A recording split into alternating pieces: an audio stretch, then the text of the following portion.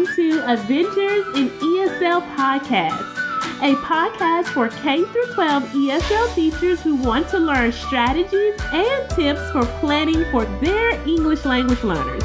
I am Millie, and I will be your host on this ESL adventure.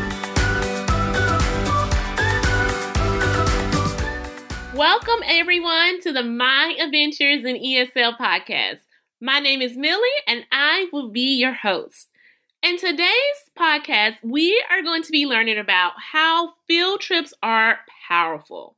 They build relationships with your students and can be a key indicator in how successful your class is. Now, if you haven't planned a field trip before, brace yourself.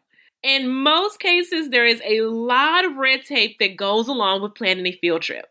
There have been moments when I have been planning trips and thought to myself, what was I thinking? This is a lot of work. I'm not saying that to scare you, but I want you to know that planning and prepping for a field trip is worth every permission slip gone missing, every student who paid at the possible last minute, and every piece of 25-page paperwork that I had to submit. So let me go into why field trips are powerful. I am a strong believer that travel strengthens relationship. It doesn't matter if you're taking a field trip down the street. Ours are usually pretty close to the school.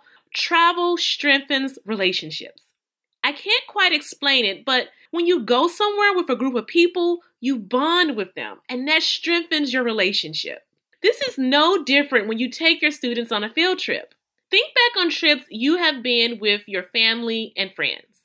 I believe a big part of it is that we are experiencing something new and exciting together. During field trips, we are learning and growing together. That is why this school year, I'm not waiting to plan a field trip with my students. I am planning them right now as we speak. Building relationships is key to a successful classroom. And planning a field trip is an easy way for you to build a relationship with your students. Plus, with all of the red tape, field trips are so much fun. Building relationship has a positive impact on your students' academic and social growth in your classroom. Once your students trust you and you have taken the time to build relationships with them, they will be willing to move mountains for you. Behavior improves in the class as well as their academics. So plan that field trip. Don't wait.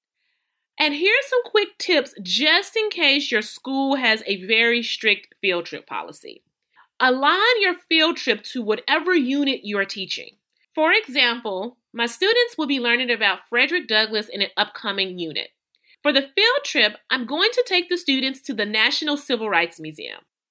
This field trip will have students automatically making connections to the text, and also it aligns to the unit.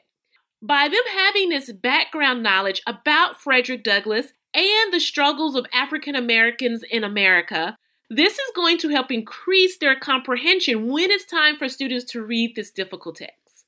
I also want you to research for free field trips. There are a lot of museums and places of interest that have field trips free for students. Look into those places and don't be afraid to ask for a discount for teachers.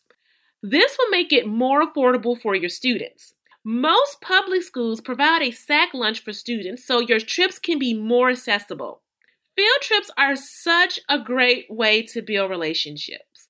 So take 30 minutes right now to plan out one that you're going to go on with your students. I want you to commit to doing 2 field trips this school year with your English language learners. I promise you, when everything's all said and done, that red tape you're going to have to go through is going to be worth it. So, once again, thank you for joining me. My name's Millie, and I will see you all next episode. And I cannot wait to hear about all of the fantastic field trips that you all have gone on with your students this year.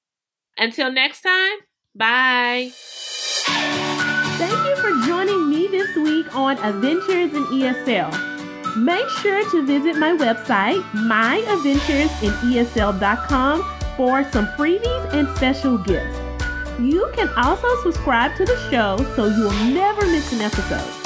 While you're at it, if you found value in this show, I appreciate it if you provide a rating on iTunes so more ESL teachers can learn strategies and tips.